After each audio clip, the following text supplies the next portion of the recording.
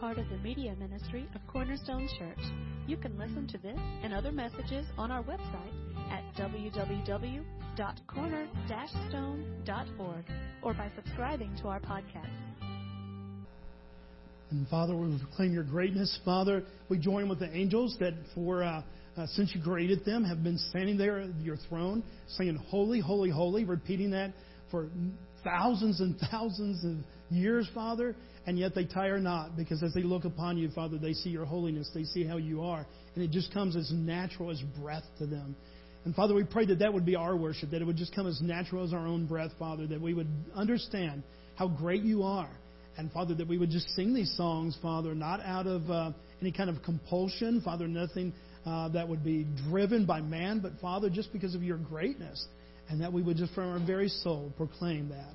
So we love you. We thank you. Now as we open up your word, Father, we pray that you would just shine light on it. Father, show us our heart, our minds.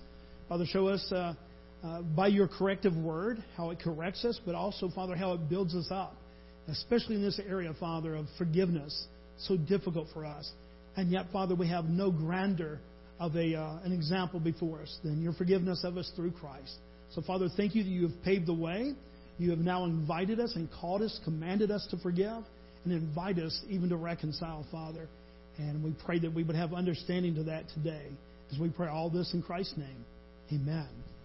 Amen.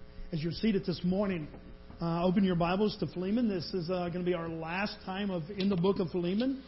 And come to the end of it. And we've been traveling through this storyline that was an actual account. This really happened, so it's not just like a fairy tale. These are actual people. And we've been following along. If you're not familiar with Philemon in the Bible, in my Bible at least, it's in the New Testament. It's almost at the very end. It's right before Hebrews. It's only on one page. It's a letter. It was a personal letter from Paul to Philemon. And so it's not very long. You could skip it real easily if you didn't know exactly where it was. But this morning we're going to take it to the natural ending of where it's leading to. We've talked about forgiveness. We've talked about how forgiveness is commanded. As Christians, we're commanded to forgive. Really not left an option there. We're commanded by Christ and by the example of Christ that as we are forgiven, that we are to forgive. And so that's commanded to us. And yet we introduced something last week that was not a command, but yet a call. And that was reconciliation. We said that very much Christ has not just forgiven us, He has actually reconciled us, made us in right relationship with holy God. So He didn't just say, okay, you're forgiven, you don't have to suffer the wrath of hell as a penalty. He could have just said that, okay, I forgive you, and not reestablish the broken relationship. But He reconciled us. He brought us back into a right relationship. Well, this morning we're going to see that it actually goes even one more step. You would think, okay, my goodness, I'm having trouble forgiving. How much more to reconcile? What else would God ask of me? Well, it's not so much what God is asking, but it's the fruit of forgiveness and reconciliation, and that is peace. Well, what's the first thing that comes to your mind when you think of that word peace? And that's the question. It's not rhetorical, so you can kind of just... What's the first thing that pops in your mind when you think of peace?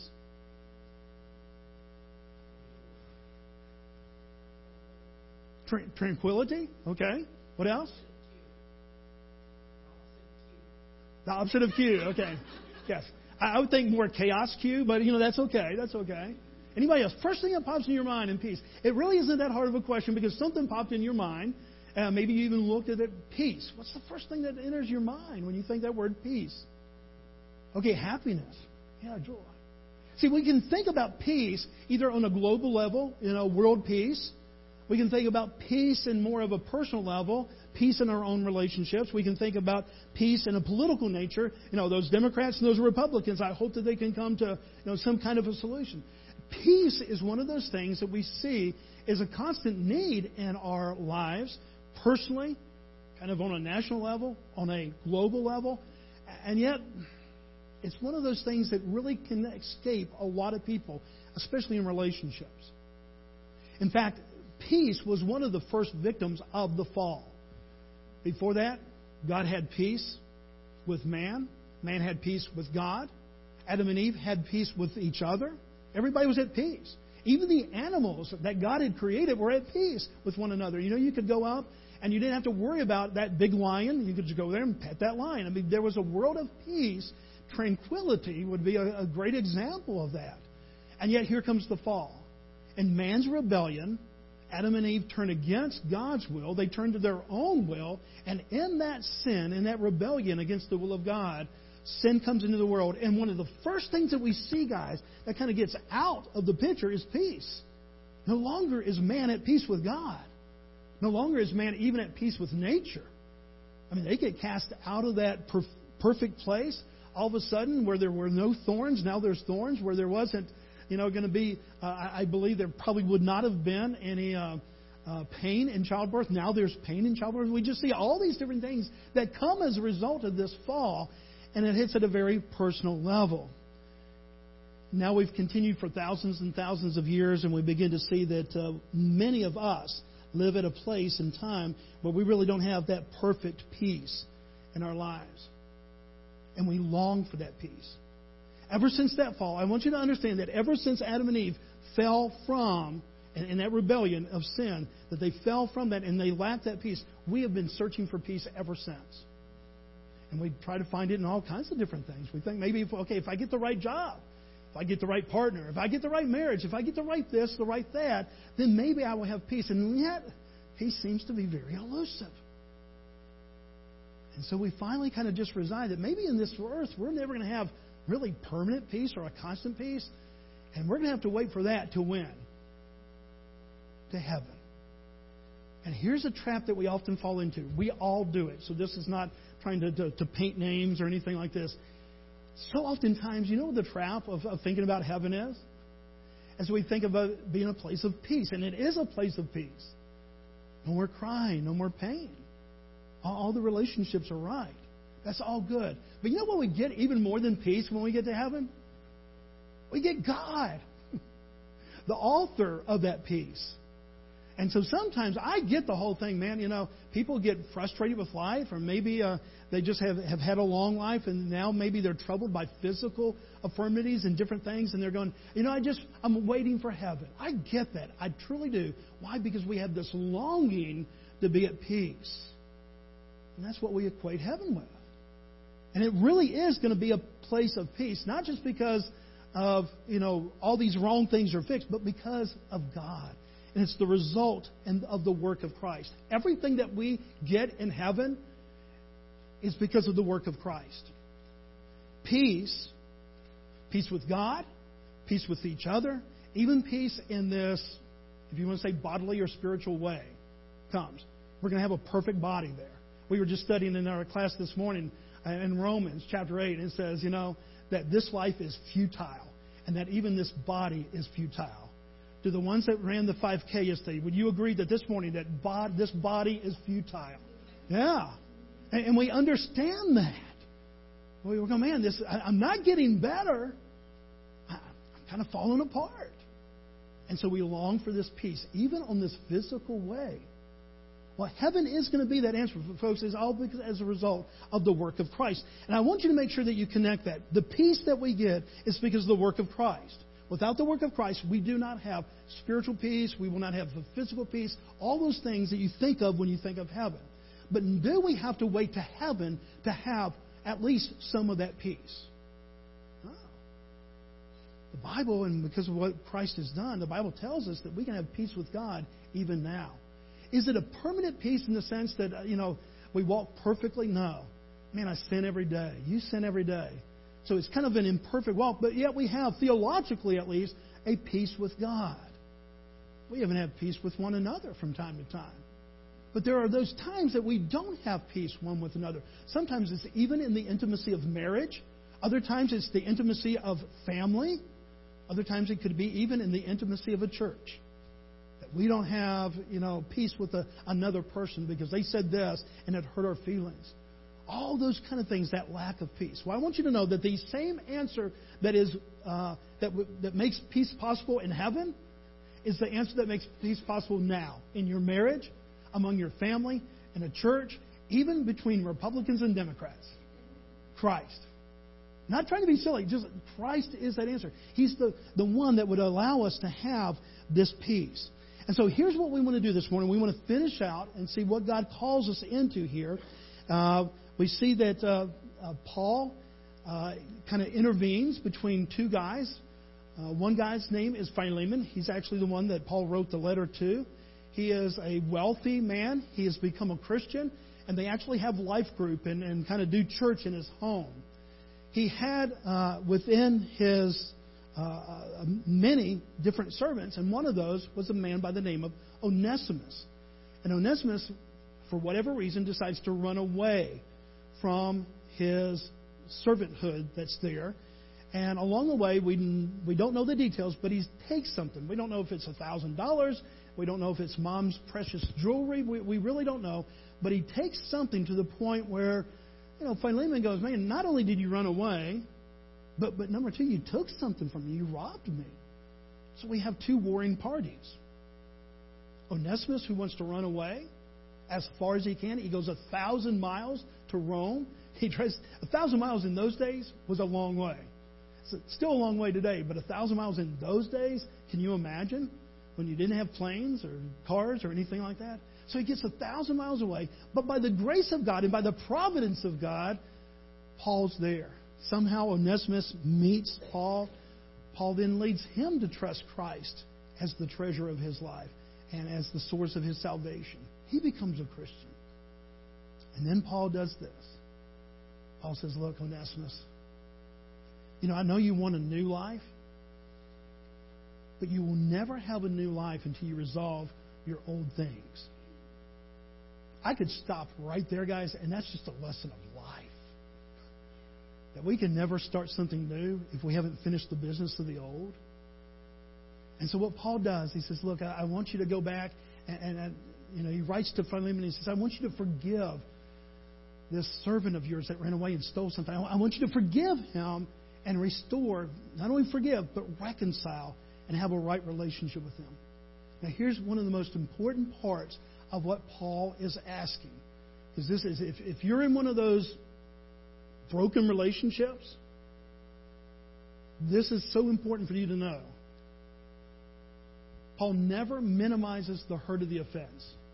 Sometimes we think in Christianity that we're just supposed to say, okay, it really hurt, and yet I'm not supposed to be upset or anything like that. And we act like God is just sweeping things under the rug. He doesn't do that. He does not minimize your hurt. You know what He does? He maximizes the power of the gospel. And there is a difference, guys. Because if God just said, suck it up, buttercup, if His whole attitude to the hurts of your life was, it's no big deal, is that the kind of God? I mean, do you think that's the character of God? No, He makes much of sin. That He would give His own Son to cure it. So when there's kind of this, unreconciled anger and lack of forgiveness in our relationships, God doesn't ask you as a Christian just to sweep it under the ground, to minimize your hurt and your pain. No, He says, look, I want the maximum power of the gospel to be applied here. Very important for us to understand that. And then as we got into last week, we understand that He wants us to move from forgiveness to reconciliation. And then He adds one more. He wants us to come to a place of peace in our lives. Paul makes no attempt to play down the offense. He wants Onesimus to take full responsibility of what he's done wrong and go back and ask for forgiveness. So there's a lot going on here. Look at Philemon chapter 1. It's only one chapter, verse 17. Paul centers everything that he's asking, both of Onesimus and Philemon, around one thing. Not their emotions, not the amount of hurt. He doesn't say, okay, that's under $5,000. That goes into this. This is not a felony. This is just a misdemeanor by the extent of law. He doesn't try to give any qualification to those things. He centers everything that's going to happen in this book, in this letter one to another, in this relationship upon one thing, and that is the work of Christ. Very important for us to understand. Verse 17. So if you consider me your partner, receive him as you would receive me. He said, Philemon, you and I are at peace. We don't have any odds against us. And what I'm asking you is that you would now accept our new brother in Christ in the same way that you would receive me. We're at peace. And now, as another Christian, I want you to come in on this premise of the peace of Christ And he wants us to come in and for Philemon to embrace that. Now, when that happened theologically to you and I, us, sinners before a holy God, and we came to that place where we really did confess our sin. Hey, we've rebelled against a holy God. Your salvation changes in a microsecond, if not faster. Instantaneously, you go from being an enemy of God to a child of the living God, all because of the work of Christ. Now, I say that because I want you to know how powerful this gospel is. Colossians 1:20 puts it this way. And through Him, that is through Christ, to reconcile to Himself all things, whether on earth or in heaven, making what? Peace by the blood of the cross. He said, okay, you get forgiveness, then you get reconciliation. You actually restore this broken relationship. And then the fruit of this reconciliation is peace. I want you to make sure that you understand all three of those. Because a lot of times we lack peace, and we wonder why we lack peace in a situation. It's because, number one, maybe we haven't forgiven, then we haven't certainly reconciled. It was enough for us just to think that we had to forgive this person, so we haven't reconciled with this person. The fruit of reconciliation, not instantaneously, yes, theologically instantaneously, with you and I in Christ, but not in one another. It may be one of those things in a marriage, guys, that reconciliation is a process that takes weeks, months, years. In a family squabble, it could take weeks, months, years. In a church squabble, it could take weeks, months, years. So I want you to know that theologically, when Christ forgave you, this wasn't a process. He didn't say, well, I like you a little bit more today, Ricky, than I did yesterday. Keep it up. No, He says, no, you come to me, you trust the work of Christ. You are my son. And I restore and I bring you peace instantly. But please understand, that power is there for us. God can do that instantaneous work. But I realize with us, because we're kind of broken people in a broken world, sometimes for us it's more of a process. And so here's what we're going to do this morning. We're going to go through 3 different things this morning. I don't want to call them steps because I don't like steps. Because the minute I say 3 steps, something you're going, good steps. I'm going to go through these 3 things, and instantly I'm going to be a better Christian. And it's all on us, and it's a heavy weight to put on anybody. No, this is through the power of God. And so these are more 3 realizations. And I'm not just playing word games there, but realization is recognizing what is truth. And so these are 3 realizations that you and I must have if we're going to go through forgiveness, reconciliation, and then have this fruit of peace that begins to happen in this broken relationship. Number 1, very practical. Last week we covered the theological. This week the very practical. Number 1, realize that there may be a need for a peacemaker. This is especially true in a marriage. You'll go, well, we're just going to work on it ourselves. Please hear my heart on this. I'm not trying to be funny. I'm not trying to be crude. How's that working for you sometimes? Sometimes it does work. Sometimes you can be so serious, you can come to your knees together before God, and you really don't need that third person. But in a lot of situations, it gets so toxic, it becomes so kind of just, kind of like this, that sometimes you need that third person. Not that they're smarter than you, not that they have all the answers. That may be a pastor. It may be somebody else. It doesn't always have to be a professional. But please, understand this. Because I've heard some pastors give really sorry, non-biblical kind of advice. And I've seen some people that they're a Christian counselor and they have the fish out there. And the fish kind of smells, guys, because they do not give biblical counseling. Just because you have a fish out there doesn't mean that you're going to give gospel-centered, Christ-oriented counsel. So whether you go to a professional, a pastor, or a friend, please make sure that if you go and you get this third party to be involved in this, that they are somebody that loves Christ well and is growing in their relationship with Christ. Doesn't mean they're perfect. You won't find a perfect pastor, a perfect professional, or even a perfect friend. But make sure that they are growing in Christ. A mature, Christ-centered believer. Look what Paul does in verse 18. He gets real personal. He says, If he, that is Onesimus, has wronged you at all or owes you anything, charge that to my account. When you get a third person involved, it usually is going to cost you. And I don't mean dollars. I mean, usually, if you're going to be, sometimes you're going to be that peacemaker. Sometimes it's a mom or a dad who's a peacemaker with something that's happening with the kids. But there's like this personal cost that if you're going to go in, you kind of have to go all in. And Paul says, look, I'm sending Onesimus back to you, Philemon. I want you to forgive him. I want you to restore this relationship. I want you to eventually have this fruit of peace in this relationship. But I want you to know that if there's a cost, if you're just waiting for things to kind of get settled, I'm willing to pay whatever that cost is. I think he meant that mentally. I think he meant that physically. If there was a $5,000 debt, that something, a jewel or something that he stole, that Paul was willing to do that. He was vested in his counseling to these two. He doesn't hesitate to get personally involved. Look at verse 19. He says, I, Paul, write this with my own hand. It's one of the few things that we have in the New Testament, all these letters of Paul, all these epistles that Paul actually said, I wrote myself. All the other ones, more than likely, he had somebody there writing down as he would dictate to them. But Paul says that for two reasons. Number one, because it's a personal letter. The number two thing is back in the New Testament times, if you signed an IOU, you put your personal name on it. You did it in your own handwriting, and you put your own name. And a lot of scholars believe that what Paul is saying this by, hey, I wrote this with my own hand. He says, look, really, you can. If he owes you $5,000 and you want that to remedy this situation, I'll come up with $5,000. He's personally involved in seeing that these two not only forgive one another, but reconcile so that the fruit of that peace can be there. Second thing, realize the role and the responsibility of both parties.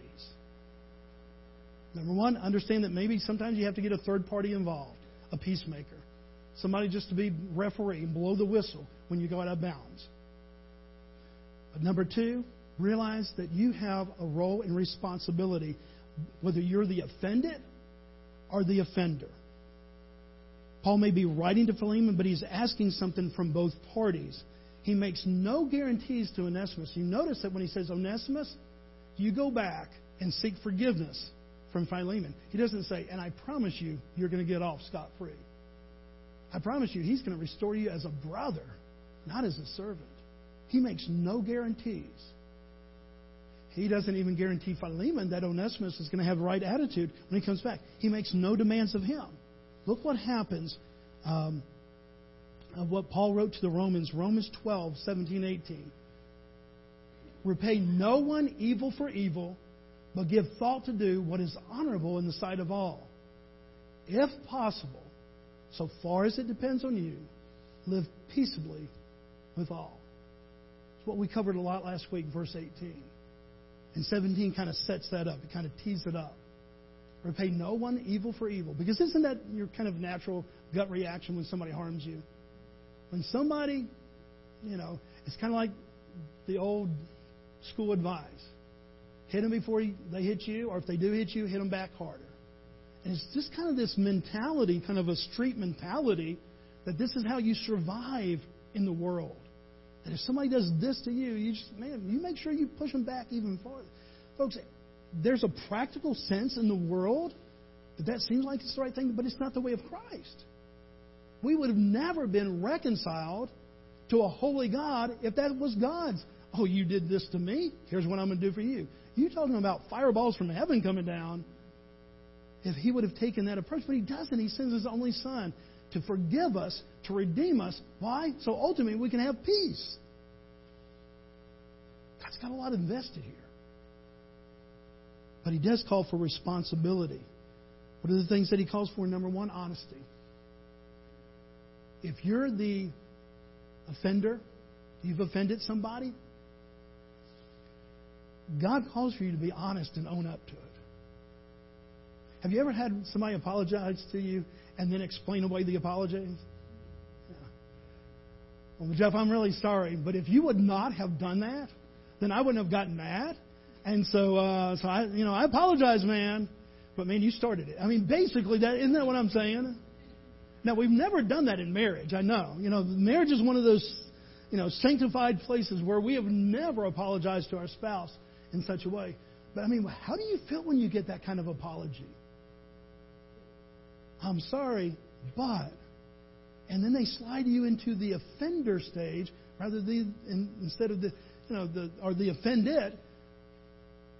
How do they switch? If we want true biblical reconciliation, forgiveness, reconciliation, and we want the fruit of peace, guys, it's just being honest. It's what we call biblically repentance.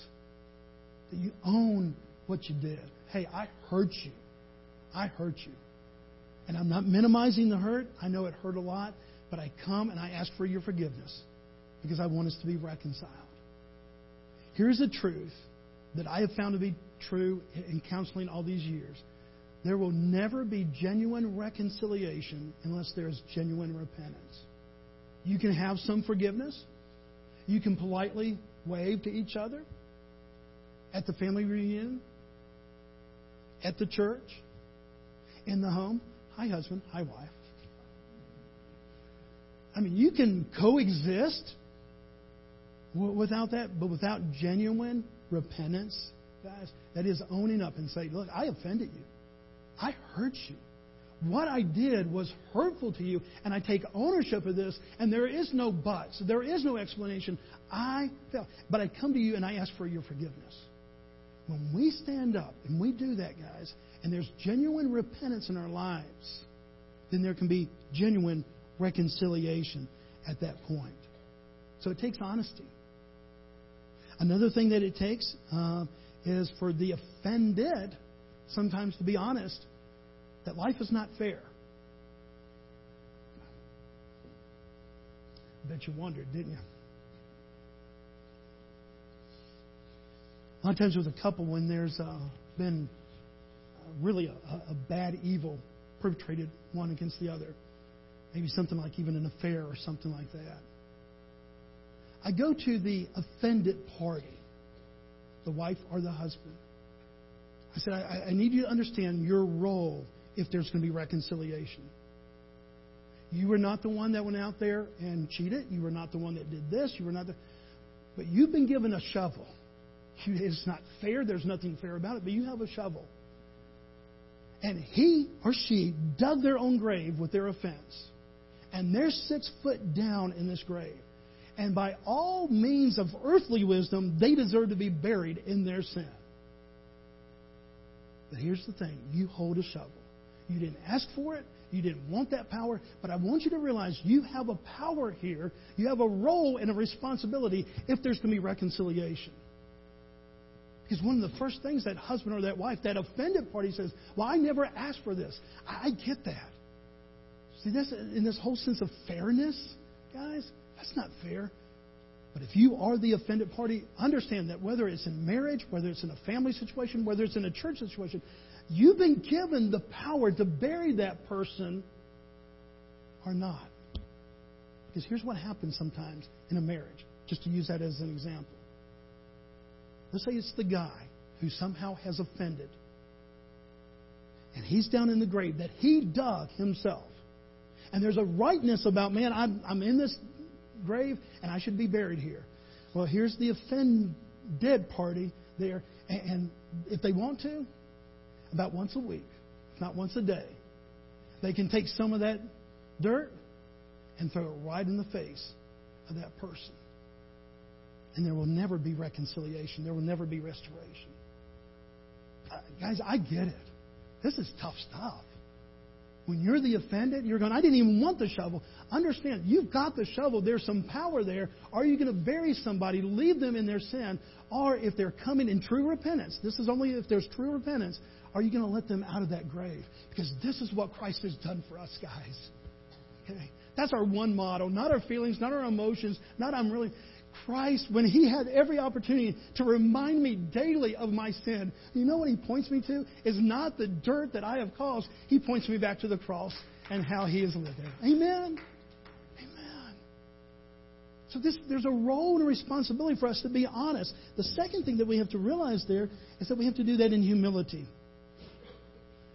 And humility is one of those things with true repentance that's going to come almost naturally.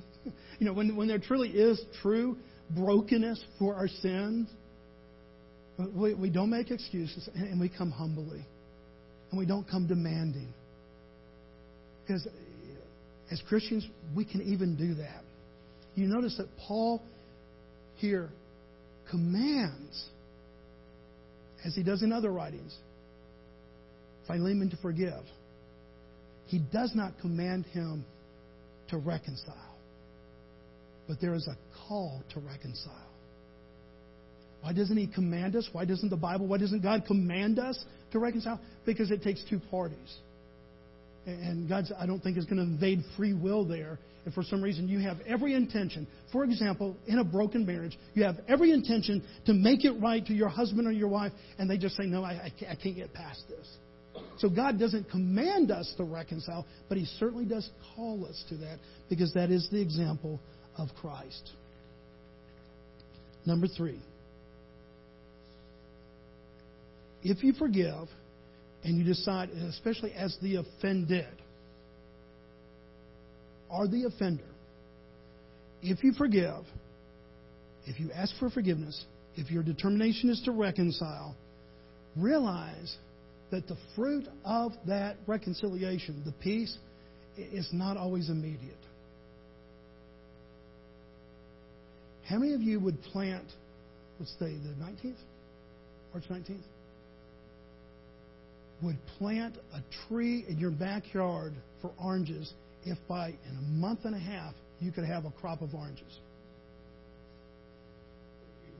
Or peaches, or apples. I mean, pick your fruit, okay? Pick your fruit. You know why a lot of people don't do that? Number one, because maybe you don't live in the climate where that would be. But another reason is, you know how long it takes, like a pear tree or cherry trees? You know how long it takes? You plant it, and it can be up to 5 years later before you get your first fruit. That is a lot of waiting, isn't it, for the fruit of that cherry? You're going, but I planted the tree. Why isn't it making cherries? Because it's the way that God made it. It takes about 5 to 7 years for cherries to start to reproduce on there or start to be produced. And you get the fruit of that. And sometimes reconciliation and peace is going to be like that. That you can do all the right things, you can make all the right moves, and yet sometimes the heart is tender. The memory, this forgive and forget, that's humanly impossible, I think. To truly, you can forgive and erase the debt, but to forget, we do kind of remember. So sometimes this is a process that happens. But here's the profound truth. You're never going to get fruit if you don't plant the tree or the seed. You don't just say, okay, man, I just really wish I had cherries. I could go in the backyard and get cherries. You're never going to have, even if it takes 5 or 7 years. If you never plant the tree, if you never plant the fruit, you're never going to. So somewhere you've got to start this whole process of forgiveness, reconciliation, if you really do want peace in that situation, in that marriage, in that family situation, in that church, out there in life. Verse 20, as we close this morning. Paul says, and some people read this as being kind of Paul being a little bit heavy-handed, kind of like a side compliment, okay, I know you're going to do this. I think it's genuine here. He says, yes, brother, I want some benefit from you in the Lord. Refresh my heart in Christ. I don't think he's putting his thumb down on Philemon. The word that's used there, refresh, in the Greek, is a really cool word. The word refresh means after there's been war and men in battle have marched miles after miles after miles, and they finally get to the place where they're away from the war and they can rest, that's the word. So he says, okay, I want you to bring, if you look back up in verse 7, if you have your Bibles open there, in verse 7, remember he said, I've heard about your refreshment to others. In other words, you've led them to a place of peace in their relationships. Now he uses it again in 20, and he uses directly with Philemon. He says, I've heard that you've been a refreshment, a breath of fresh air, a place of peace for many, many people. And now, Philemon, I'm just asking, hey, will you bring that into our relationship and into the relationship with Onesimus? It gets real personal. So as we close this morning, over these last couple of weeks, maybe you've come to a place where you're going, okay, Bobby, I know God has called me to forgive this person. In fact, He's commanded me to forgive this person because I've been forgiven in Christ. And so I'm going to do that. But I'm just not there for that reconciliation part. Please understand, folks, you can really only do that through the power of Christ. And please understand this. You're never going to have true peace in that relationship unless there's reconciliation. Peace doesn't come before reconciliation. Forgiveness erases the debt. And yet there can still be anger. There can still be a lot of things. You just don't hold it against them anymore. You kind of forgive, but I promise you, for the most part, you don't forget. That's why God has provided us these other places to go. Hey, forgive? Jeff, I'm sorry. No, if, ands, or buts, I'm just sorry, man. I hurt you by this. I own up to that, and I ask on the basis of Christ that you would forgive me. And then, in the role and responsibility, as He has that shovel, He can bury me in my sin, or He can say, you know, Christ threw away the shovel to throw it in my face, and I do the same, brother. And we reconcile. And then as we reconcile, and we're good friends, so don't think that we were fighting here, okay? But then, it may take a week. Jeff, it could take a month. It could take a day. It could come instantaneously. Or it could take a couple of years for that peace, the fruit of that peace, to come back into that relationship. But at least we've made the opportunity now. We've planted the seeds. And now, by the very power of the love of Christ and the power of Christ, now something can grow there. Does that make sense? Enough said? Let's pray. Father, we love you. We thank you. Father, we thank you for the hope of Christ. Father, when we began this series, a lot of us would have thought, hey, if I can just forgive, that's pretty champion of me. That's pretty big of me if I can just come to a place of forgiveness. And Father, we didn't even think about reconciliation, much less providing an opportunity for your peace to come back into that relationship. Father, as much as we long for heaven to have ultimate peace, Father, will you give us a thirst for peace right now in broken relationships, broken marriages, broken family deals, broken church things, broken things at work? That, Father, as you make us aware and bring to our mind relationships that need reconciliation and repair, that we would march forward whether we are the offender or the offended. And that we would just follow what you've done in Christ. Father, I pray for those husbands and wives and family members and other people who've been left holding the shovel, Father. I feel for them because it's not fair. They didn't ask for that to happen. And yet, Father, I pray that they would understand even this day, Father, the role and the responsibility that they have. They can bury that person in their sin, or they can throw down the shovel and say, I see repentance, I see brokenness, I see humility in your life. And it may take a while, but I ask you back into my life so that the peace of God can reign and rule over this relationship. We love you, Father. We thank you.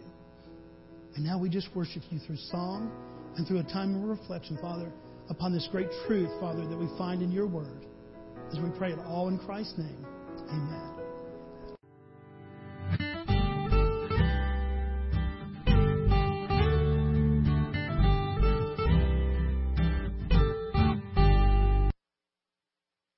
Thank you for listening today. We hope this message was a blessing to you.